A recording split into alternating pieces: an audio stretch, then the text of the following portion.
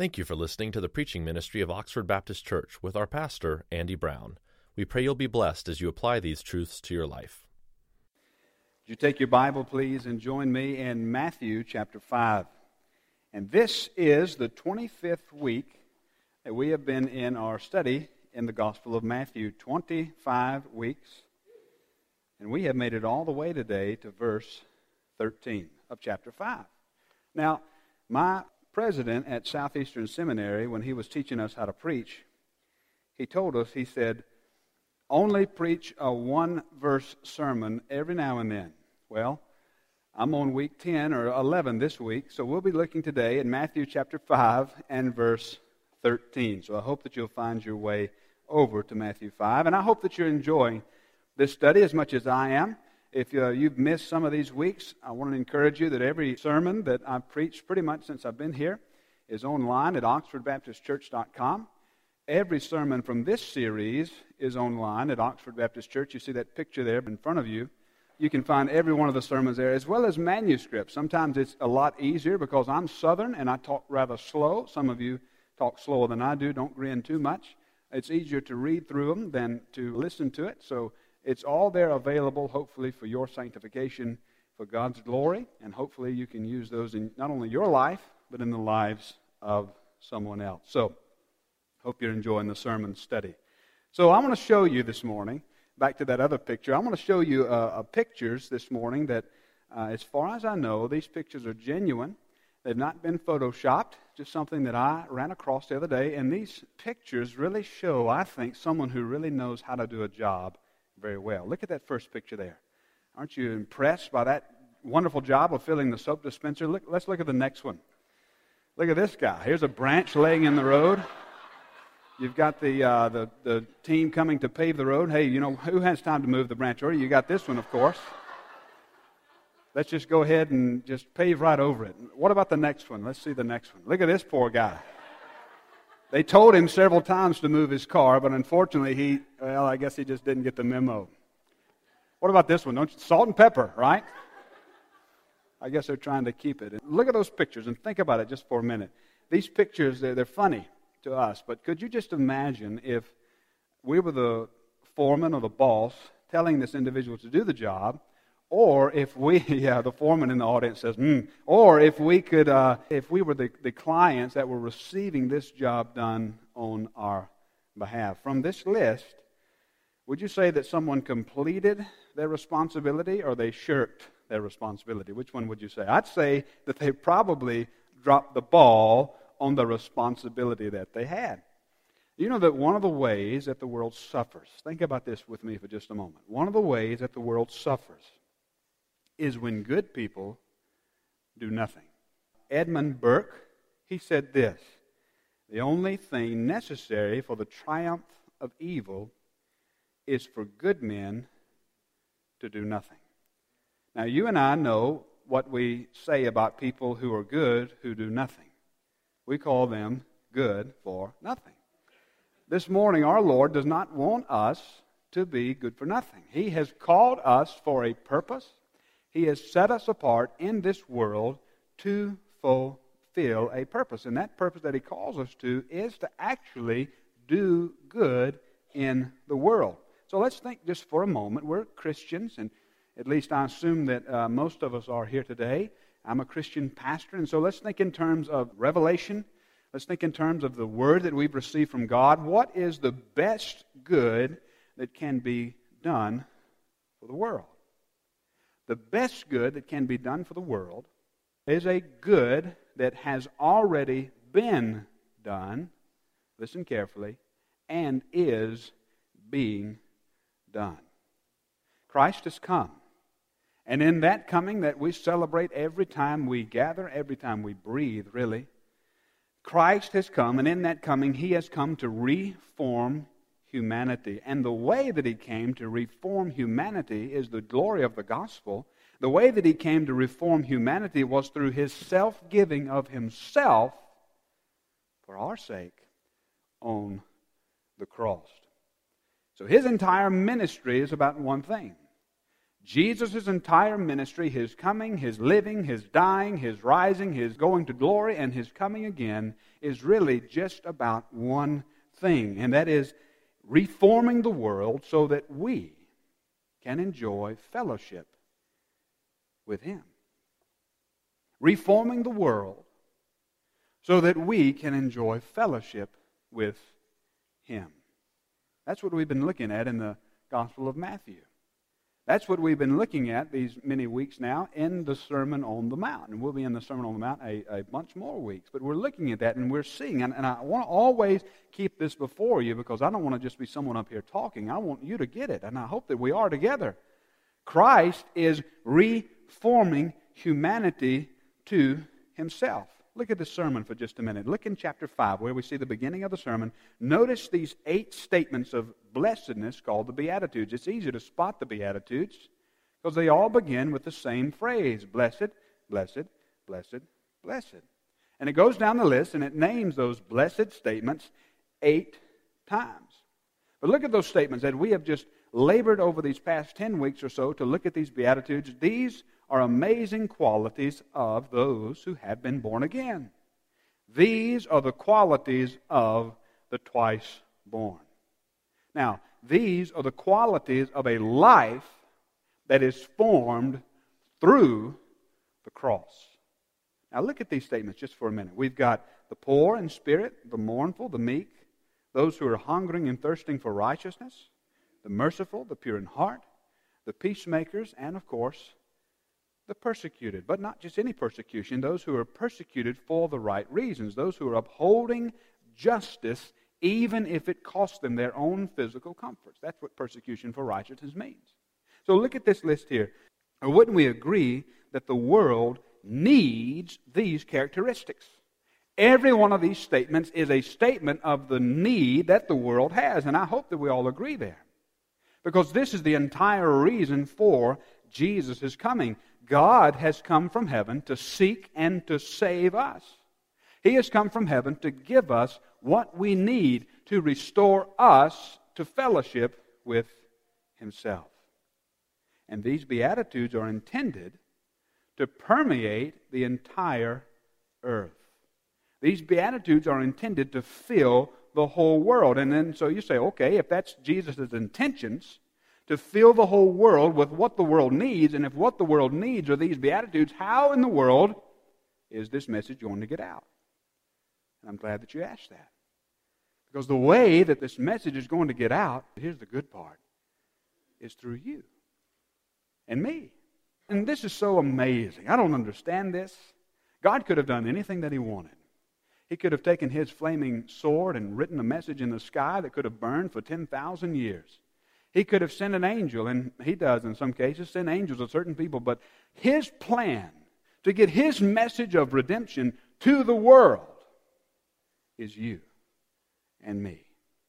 And at the end of the Beatitudes, notice this, Jesus gives us 2 words about our responsibility. We're going to look at them in 2 weeks. 2 different messages. 2 words about our responsibility. He calls us salt and light. And today we look at the salt of the earth. So let's read the Bible, understanding what came before, Matthew chapter 5, 1 through 12, and let's just look today at verse 13. Hear the word of our Lord. You are the salt of the earth. But if salt has lost its taste, how shall its saltiness be restored? It is no longer good for anything except to be thrown out and trampled under people's feet. Would you pray with me this morning? Father, we love You. Help us to learn You from this word. In Jesus' name, amen. So by calling us salt of the earth, you know what Jesus is saying to us? He is saying to us that He intends for you and I to have influence in our society. Now don't miss this. This is a good place for us to just saturate our minds for just a moment. We are intended by God to have an influence for good in our world. There is no room for a quiet Christianity. There is no room for simply just a personal religion. One of the biggest lies that we are taught to believe, and maybe some of us have already fallen into this, and hopefully we can correct that, or our Lord will correct that. One of the biggest lies that we have bought into as a society of Christians is that our relationship with God is purely personal.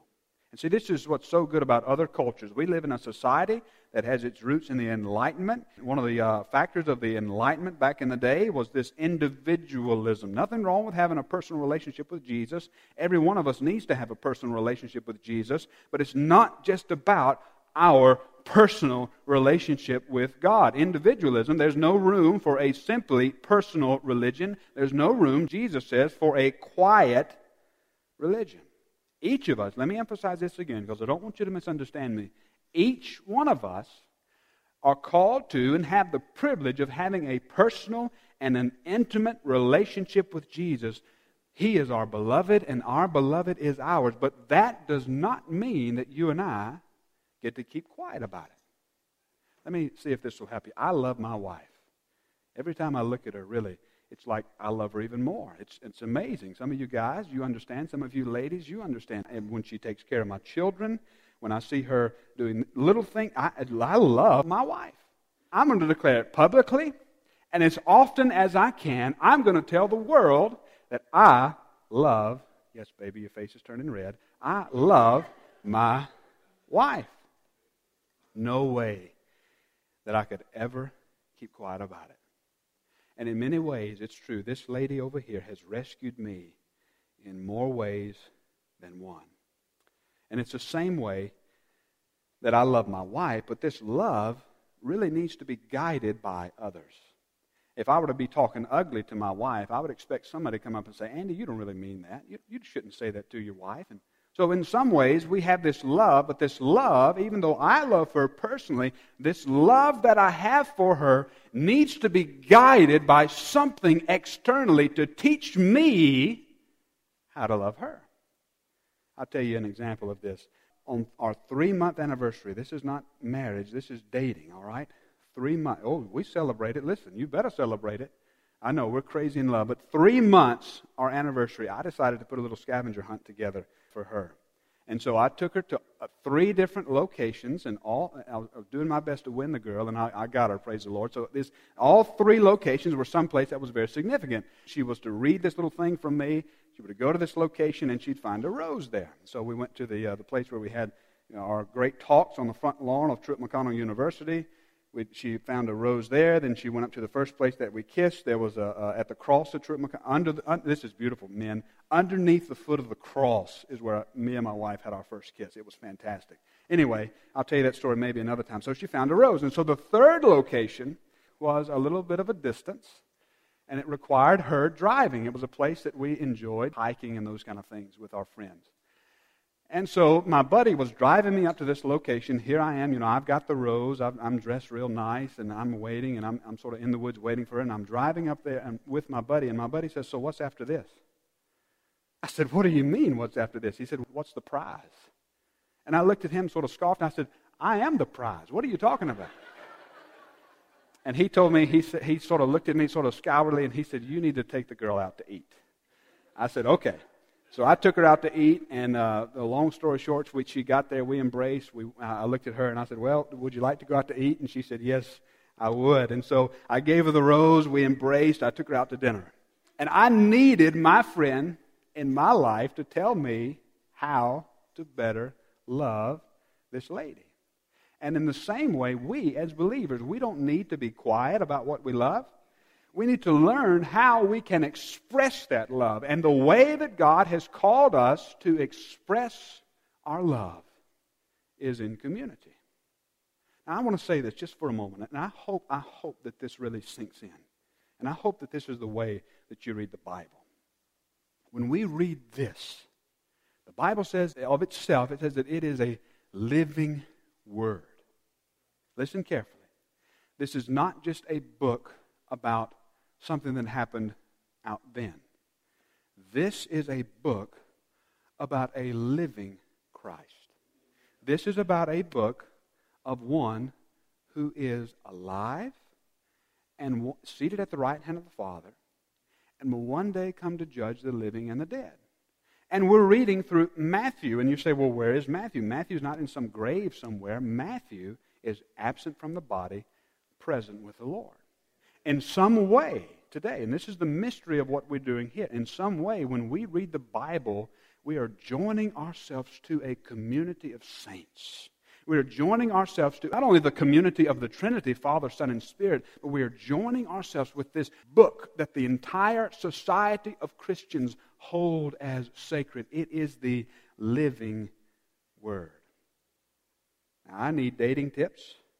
We all need to know how we are to tell the world about Jesus in the most effective way. So God has called us. He has equipped us. And God is forming us right now to be His force of good in the world. God is calling you, believer, wherever you are. It doesn't matter where you are. There's no such thing as an insignificant life as long as you're living it for Jesus. He is calling you. He's calling me. He's calling all of us together wherever we are. He's equipped us. He's sealed us. He's formed us, all so that we could be influential in this world for Jesus. So you say, well, what kind of influence? Our influence that we're supposed to have is our entire lives bearing witness to the grace and love of Jesus. We are the salt of the earth. Now listen closely this morning. I hope that you're taking notes. The weakest ink is stronger than the strongest memory, so I hope that you're taking notes. Get a pen ready. What I want to do from this one verse is give you 4 ways from this one word, salt, that Jesus is calling us to be influential in our society. So number 1, by saying that we are the salt of the earth, Jesus is calling us, number 1, to preserve our society. Now, salt is not only used here to describe the Christian. When Jesus uses the word salt, He is using it to describe the world where the Christian is applied. Now, there's a philosophy out there, and I hope that we won't buy into it, but the philosophy is that things are getting better. That everything is just moving along, things are getting better. We're really tempted, especially in the world that we live in today with our iPhones and iPads and Androids and all the rest, to believe that, someday technology is going to save us. Or someday medicine and science is going to save us. But I want to tell you this, just so that we're all clear in thinking. We want to develop a biblical worldview. Most of the theories out there that say that things are going to get better are based upon a theory of evolution and are not the teachings of Scripture. The world is fallen. And there's a lot of good in the world, but the best that the world can give is nothing and compared with the glory that Christ is bringing to the world. The world is fallen, the world is sinful, the world is decaying. And the Bible says that the only thing that will make the world truly better is when Jesus comes back. Now, if we believe that, we have to believe that, but we don't want to take it to the extreme. We don't want to buy into another philosophy, and everything's with balance. I love Ecclesiastes. It says there's so many things for us to balance. It says just fear the Lord and you'll come away with both of them. So yes, the world's fallen. Yes, the world's sinful. Yes, the world is decaying. But we don't want to take that to the extreme and just say, oh, well, let's just go burn down the rainforest. Let's not care about the earth. We don't want to take it to that extreme either. We want to have regard for the earth as opposed to what some people may say, but we also don't want to have a story or any kind of theory of engaging the world that avoids evangelism. The world's desperate need is not a hot meal, although there may be someone who's hungry. The world's desperate need is not poverty, though there is a solution for poverty. The world's desperate need is Jesus Christ, and we have to preach, if we're being faithful to Scripture, Jesus Christ as the sole satisfaction for souls. So, the world's need is Jesus until He comes. Jesus has called us to be the salt of the earth. So think about salt for just a minute. Now, we don't know much about salt because we just use it to flavor our food, but salt had another purpose back in the days before refrigeration. Before refrigeration, salt was used to keep meat from going bad. It was used to keep meat from putrefying. In the same way, we show the world the way to blessedness. In the same way, God has called us to be that agent of blessedness that keeps the world from going worse. So look, close attention here. Look at where we have verse 13. Verse 13 comes after the section of the Beatitudes. So in other words, what is the Lord telling us? It's saying that we are the poor in spirit. We are those who are merciful. We are the meek. We are the ones thirsting after righteousness. Also, our Lord can then take our lives and use us as the salt of the earth. You see, the Lord uses our witness, He uses our testimony, He uses our lives on display so that the world can look and see, so that by being who we are, we can remind the world that there is a day that is drawing near when the Lord will come, and when He's coming, He's going to judge the living and the dead. That's our purpose. So God has called us, in the midst of all of this rottenness and decay, in the midst of this world that's dead, God has called us to be an agent of good. Now think about this just for a minute, and I hope that we can hear this. I hope that we can sense the concern that our Lord has for the world. God cares for the world. Even if that world is one day going to have to be totally remade and reformed for whatever reason, in His will and His purpose and His wisdom, He has not yet reformed the earth. For whatever reason, He allows things to unfold. And this is so mysterious, why there's so much evil in the world, and we can ask all those kind of questions, but for whatever reason, God has not yet put the brakes on this world. He is, for whatever reason, still allowing these things to happen. And in the midst of His allowing these things to happen, we understand that He still cares for the world. He cares for the world so much that He has put an agent of restraint in the world.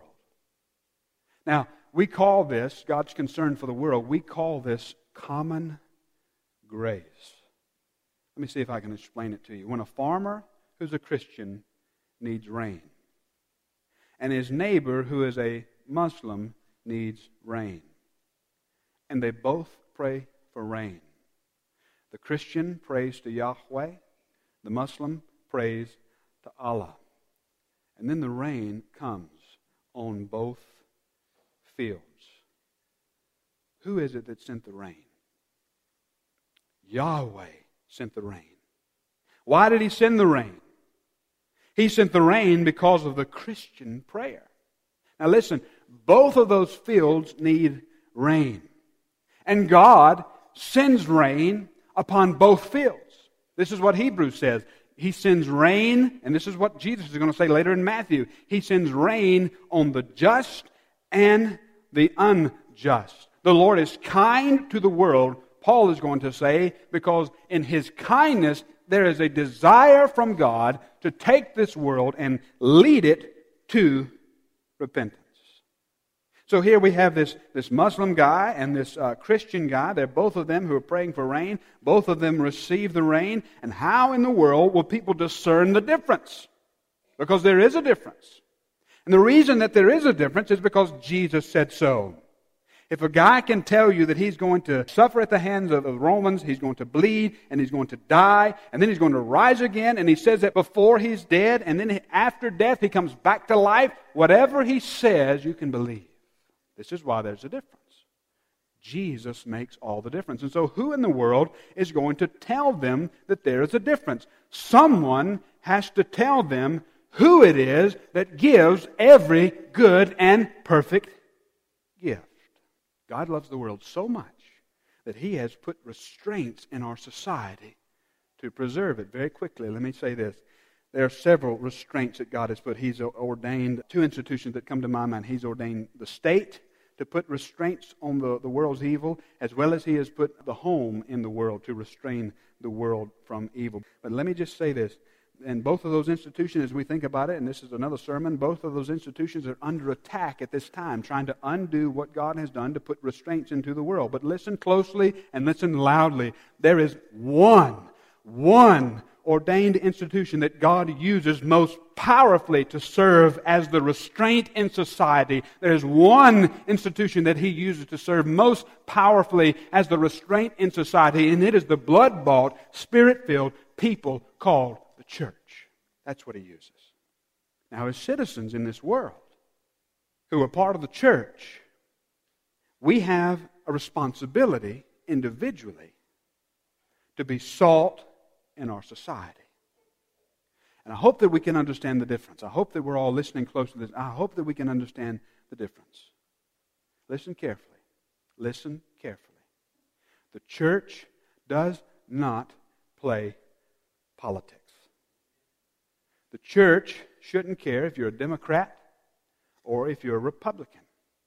The church shouldn't care if you're a communist or a capitalist.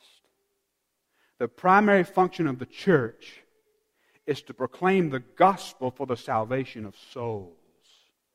And so we share this message of salvation with everyone. Republican, Democrat, capitalist, communist, Tea Party, whoever else. Because the church's responsibility, the church's mandate before God is to care about the holiness of God and to care about how that holiness is detracted by sin. And we will speak to sin from any manifestation, whether it's Republican, if it's Democrat, if it's rich, if it's poor. The church's responsibility is to proclaim Christ as the satisfaction of souls. Let me just speak politically just for a moment. Funny how I said that after I just said what I said. Let me just speak politically just for a moment. And I see so much confusion. This is the Southern Baptist Church. We're in the Southern Baptist Convention. We have aligned ourselves with a purpose of other churches to evangelize the world. And for those of you who follow Southern Baptist politics, maybe some of you don't, there's so much confusion here. We have a branch of our entity called Ethics and Religious Liberty Commission. And there's so much confusion. There's this guy that I really like. All cards on the table. His name is Russell Moore. Well, there's this other group that's decided that they want to see Russell Moore fired because he didn't support Donald Trump in his campaign. And I see so much confusion here from our convention over the controversy with Russell Moore. And let's be honest this morning. When a political party makes certain issues of sin, like homosexuality and abortion, part of their platform, we who have been declared righteous, we need to pay attention, and we need to speak out. I hope that you have such a focus on the kingdom that you won't, let me say this as well, but equally so, let me say this, let me not leave out anyone else, but equally so, when a political party gives little regard for the poor or for the underserved, we as Christians have to speak out. And I hope that we as believers, I hope that we have such a focus on the kingdom that we as believers, we won't fully agree with or align with anyone in any political arena. But I hope that our allegiance is because we're formed by the Word of God, and that transcends everything else. I hope that our allegiances will be with Jesus and His kingdom coming first, and everything else and everyone else will fall secondary to that. We have one message to the world, and it's not be a Republican. One message to the world, and it's not be a Democrat. The message that we have for the world is be a blood-bought, born-again believer. Listen to Robert Louis Wilken. By the way, we're reading him today for those of you who are interested in coming at 3:30. Robert Louis Wilken, listen to what he says in the book that we're reading together as a church. He says this, the church, listen close, this is so good. The church is not an instrument to achieve any other ends than fellowship with God. It serves society by being unapologetically itself and by bearing witness to the justice that alone makes human community possible, the justice that's due God. The greatest gift the church can give society is a glimpse, however fleeting, of another city where the angels keep eternal festival before the face of God. And I hope that we learn to understand the difference. You and I, listen carefully, as members of the church, are called to have great and powerful impact on society. Now there's some theology called fundamentalism that teaches a pull back from society, pull back. But the command of our Lord here, He calls us the salt of the earth. He tells us to run into society. He tells us to engage society. But if we're going to have influence in the society, then we have to come at it from the right angle. We have to come at it from the angle that our Lord is telling us. And how do we do that? Look at the text. You are the salt of the earth. So what is Jesus saying? He's telling us the right angle that we engage the world. Think about salt for just a minute. Salt is unlike anything else in this world. There's nothing in this world like salt. So then, how can we have influence in our world? Do we do it from the top down? Or do we have influence from the inside out? Or is it from the outside in? Listen to this. Jesus, listen closely.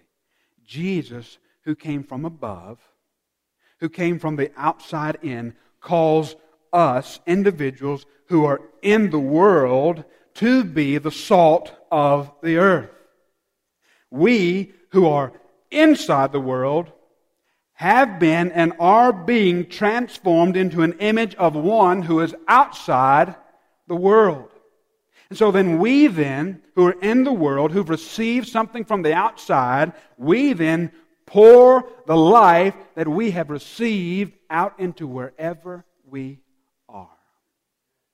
Listen, no matter where we are, as long as we are not with Him physically, everywhere that we go needs salt.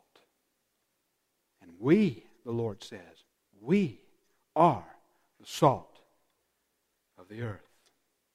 Now pay attention. Salt. Not honey. Not sugar. Salt. By the way, those words were available if our Lord wanted to use them. But He calls us the salt of the earth. Pour salt into a wound, and what happens? There's a little bit of a sting, isn't there? Pour salt into a wound, and there's a little bit of a burning effect. And this burning effect is part of our calling, number 2 this morning. As the salt of the earth, number 2, not only do we preserve our society, we purify our society. And I love the way that Mark, when he records this saying of the Lord, he records it by mentioning fire. Listen to what he says. Everyone will be salted with fire. So when Christians are serving the world through being salt, there will inevitably be occasions where the message that we proclaim stings.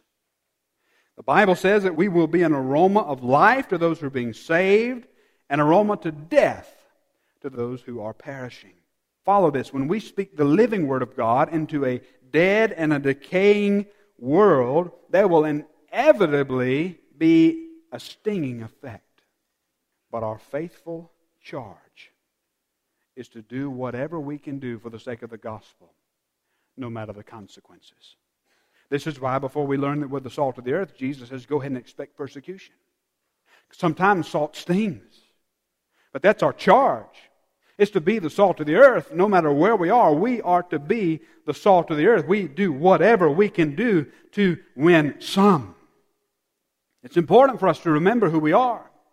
John Stott, I agree with what he said. He said, probably the greatest tragedy throughout the church's long and checkered history has been its constant tendency to conform to the prevailing culture instead of developing a Christian counterculture.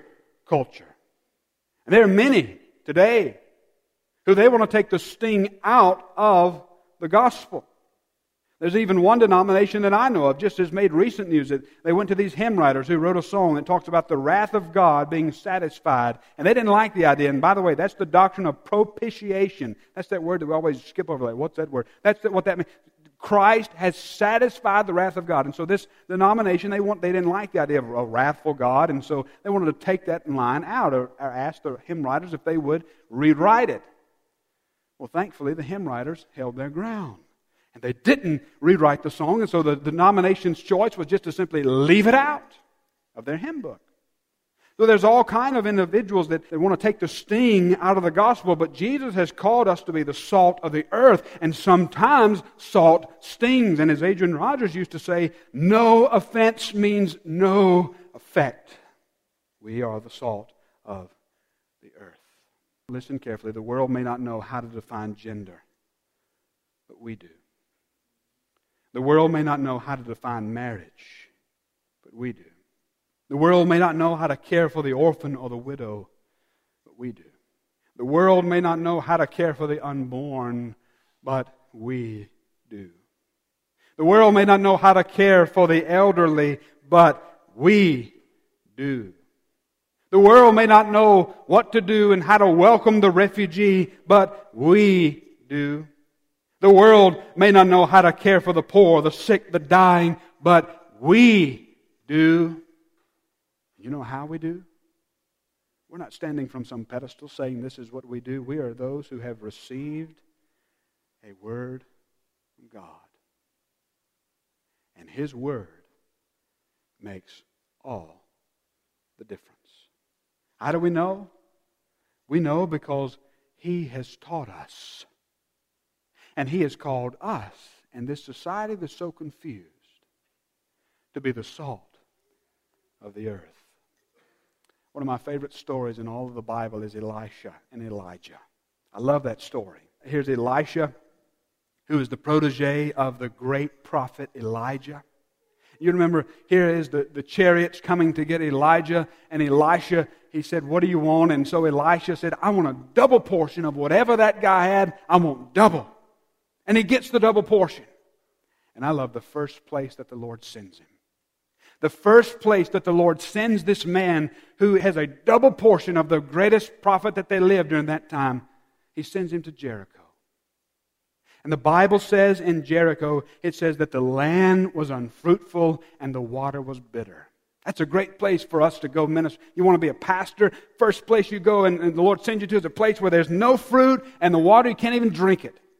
But you know what God used Elisha to do? God used Elijah to heal the land. And you know how He healed the land? Read the story in 2 Kings. He poured salt into the polluted waters, and out of the barren and the bitter land came blessedness.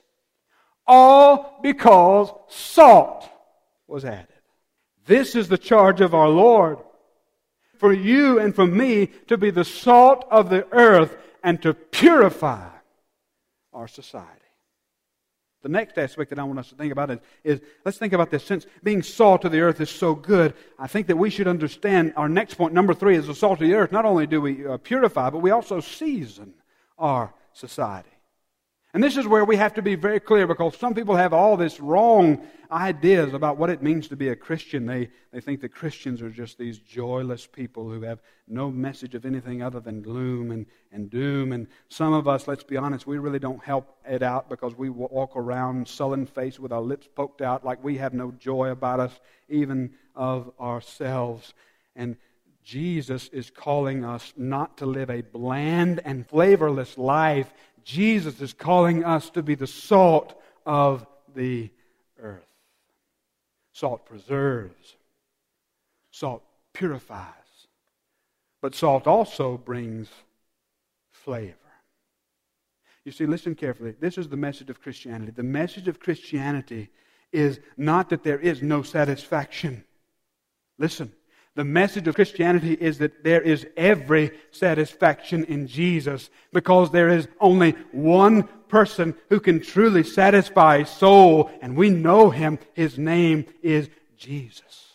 And so we look around our world and we see everyone who's groping, everyone who's trying to grab for and gain satisfaction, and they're filling their lives with so many things. And some of the things that they fill their lives with are not necessarily bad things, but they're filling their lives with these things that will never bring satisfaction. And so they think that they're all satisfied. But, as my old football coach used to say, good is the greatest enemy of great. And so they fill their lives with all of these things, trying to find satisfaction, when we go to them and we say, because we know that there is no one that satisfies like Jesus. And have you been convinced of that yet? Are you there? Can you honestly say that before God, that there is nothing in your heart that satisfies you like Jesus?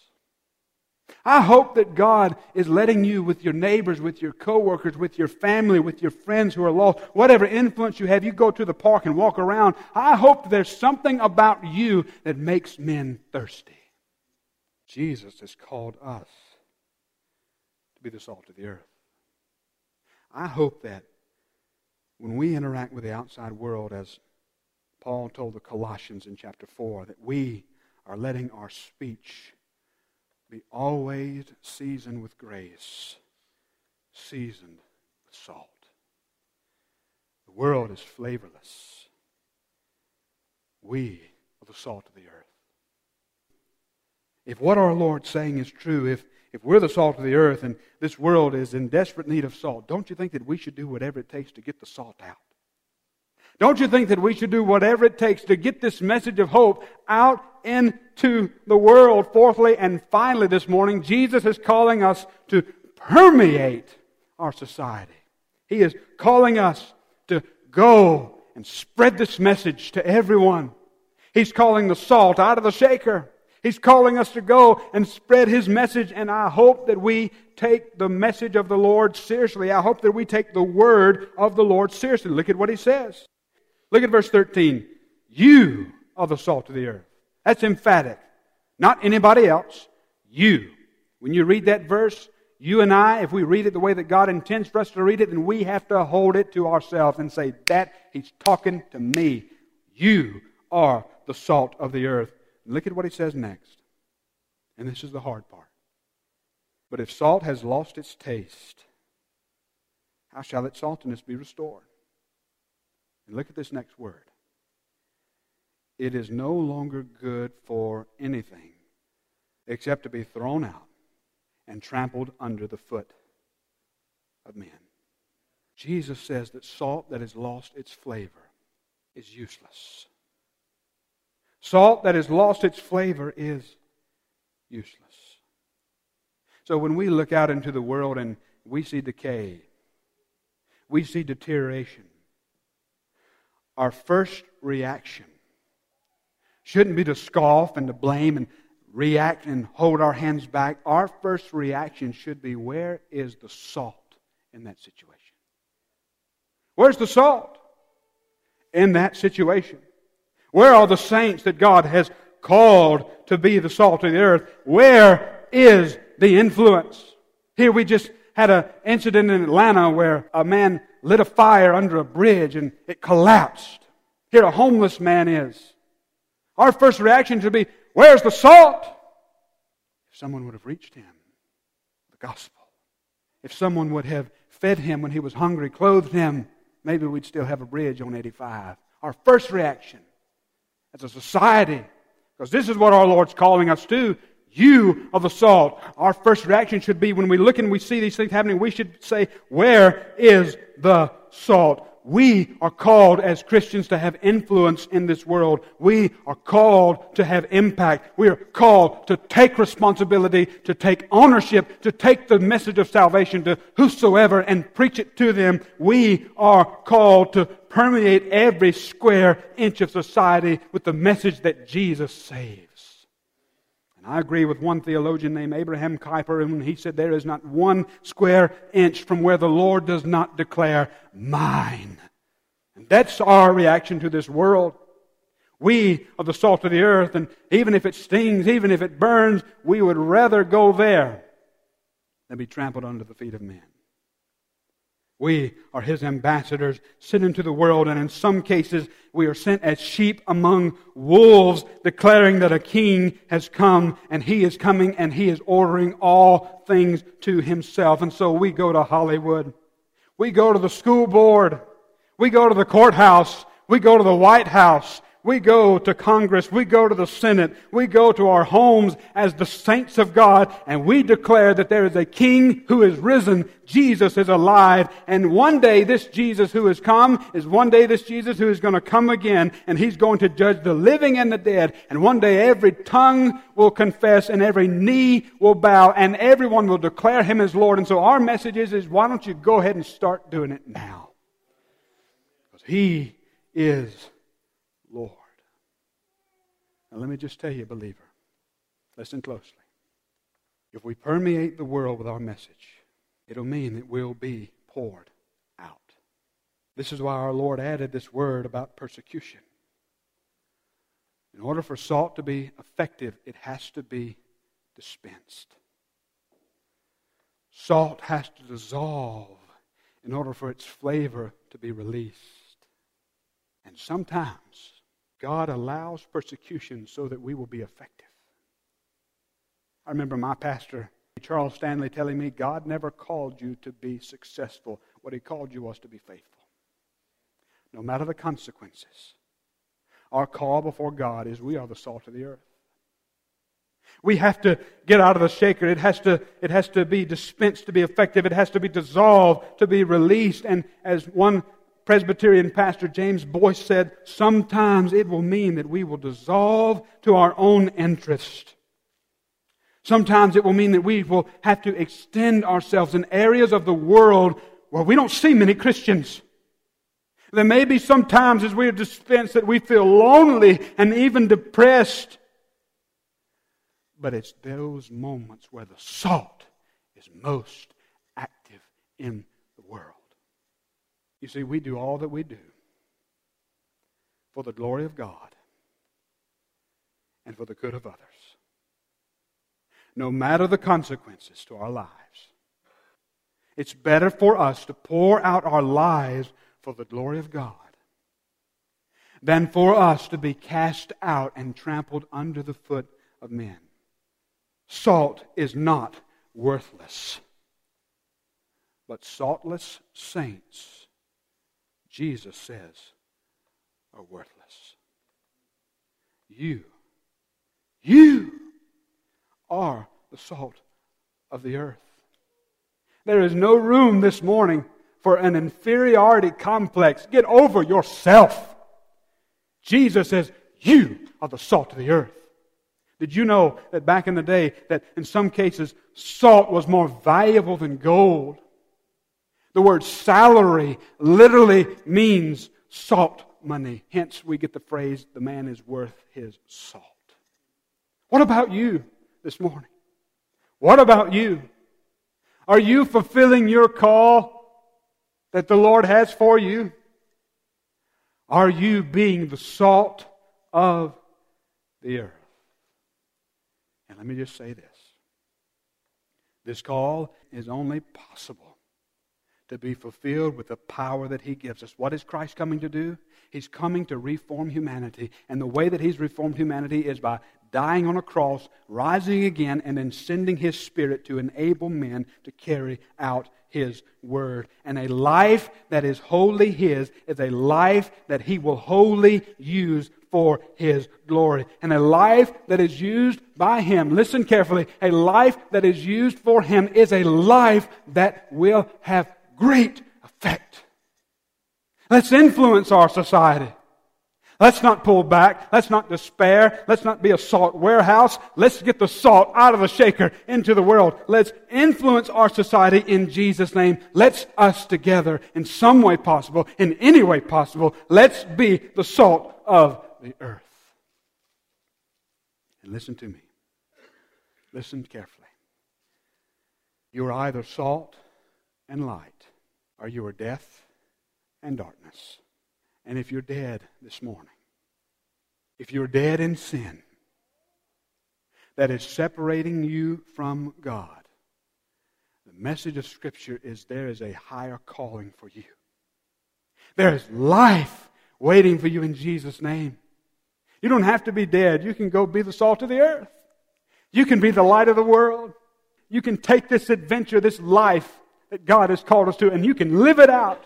However, wherever, for the glory of God. And the way for you to be restored is through Christ Jesus. Jesus, listen carefully, has called us to life. But you must receive Him by faith. I wonder this morning how many of you here today, maybe for the first time, you're ready to receive Jesus by faith. You realize that you've been living your life in your own power. You realize that you are dead in your sins, but you also see the grace of God, Jesus offering you life. You have to receive Him by faith. You have to accept Him. You have to call upon Him, maybe even right now, and say, "Oh Lord, save me," and trust that He'll do it. Maybe you're here this morning and you realize, you know what? You may have lost your flavor. This is a moment for you to come before God and agree with what He has said in His Word. He has said that you are the salt of the earth. Now it's time for you to own it. It's time for you to go to that schoolroom. It's time for you to go to that job that you have. It's time for you to go to your family. It's time for you to be the salt of the earth. Would you this morning pray and would you ask God, "God, help me"?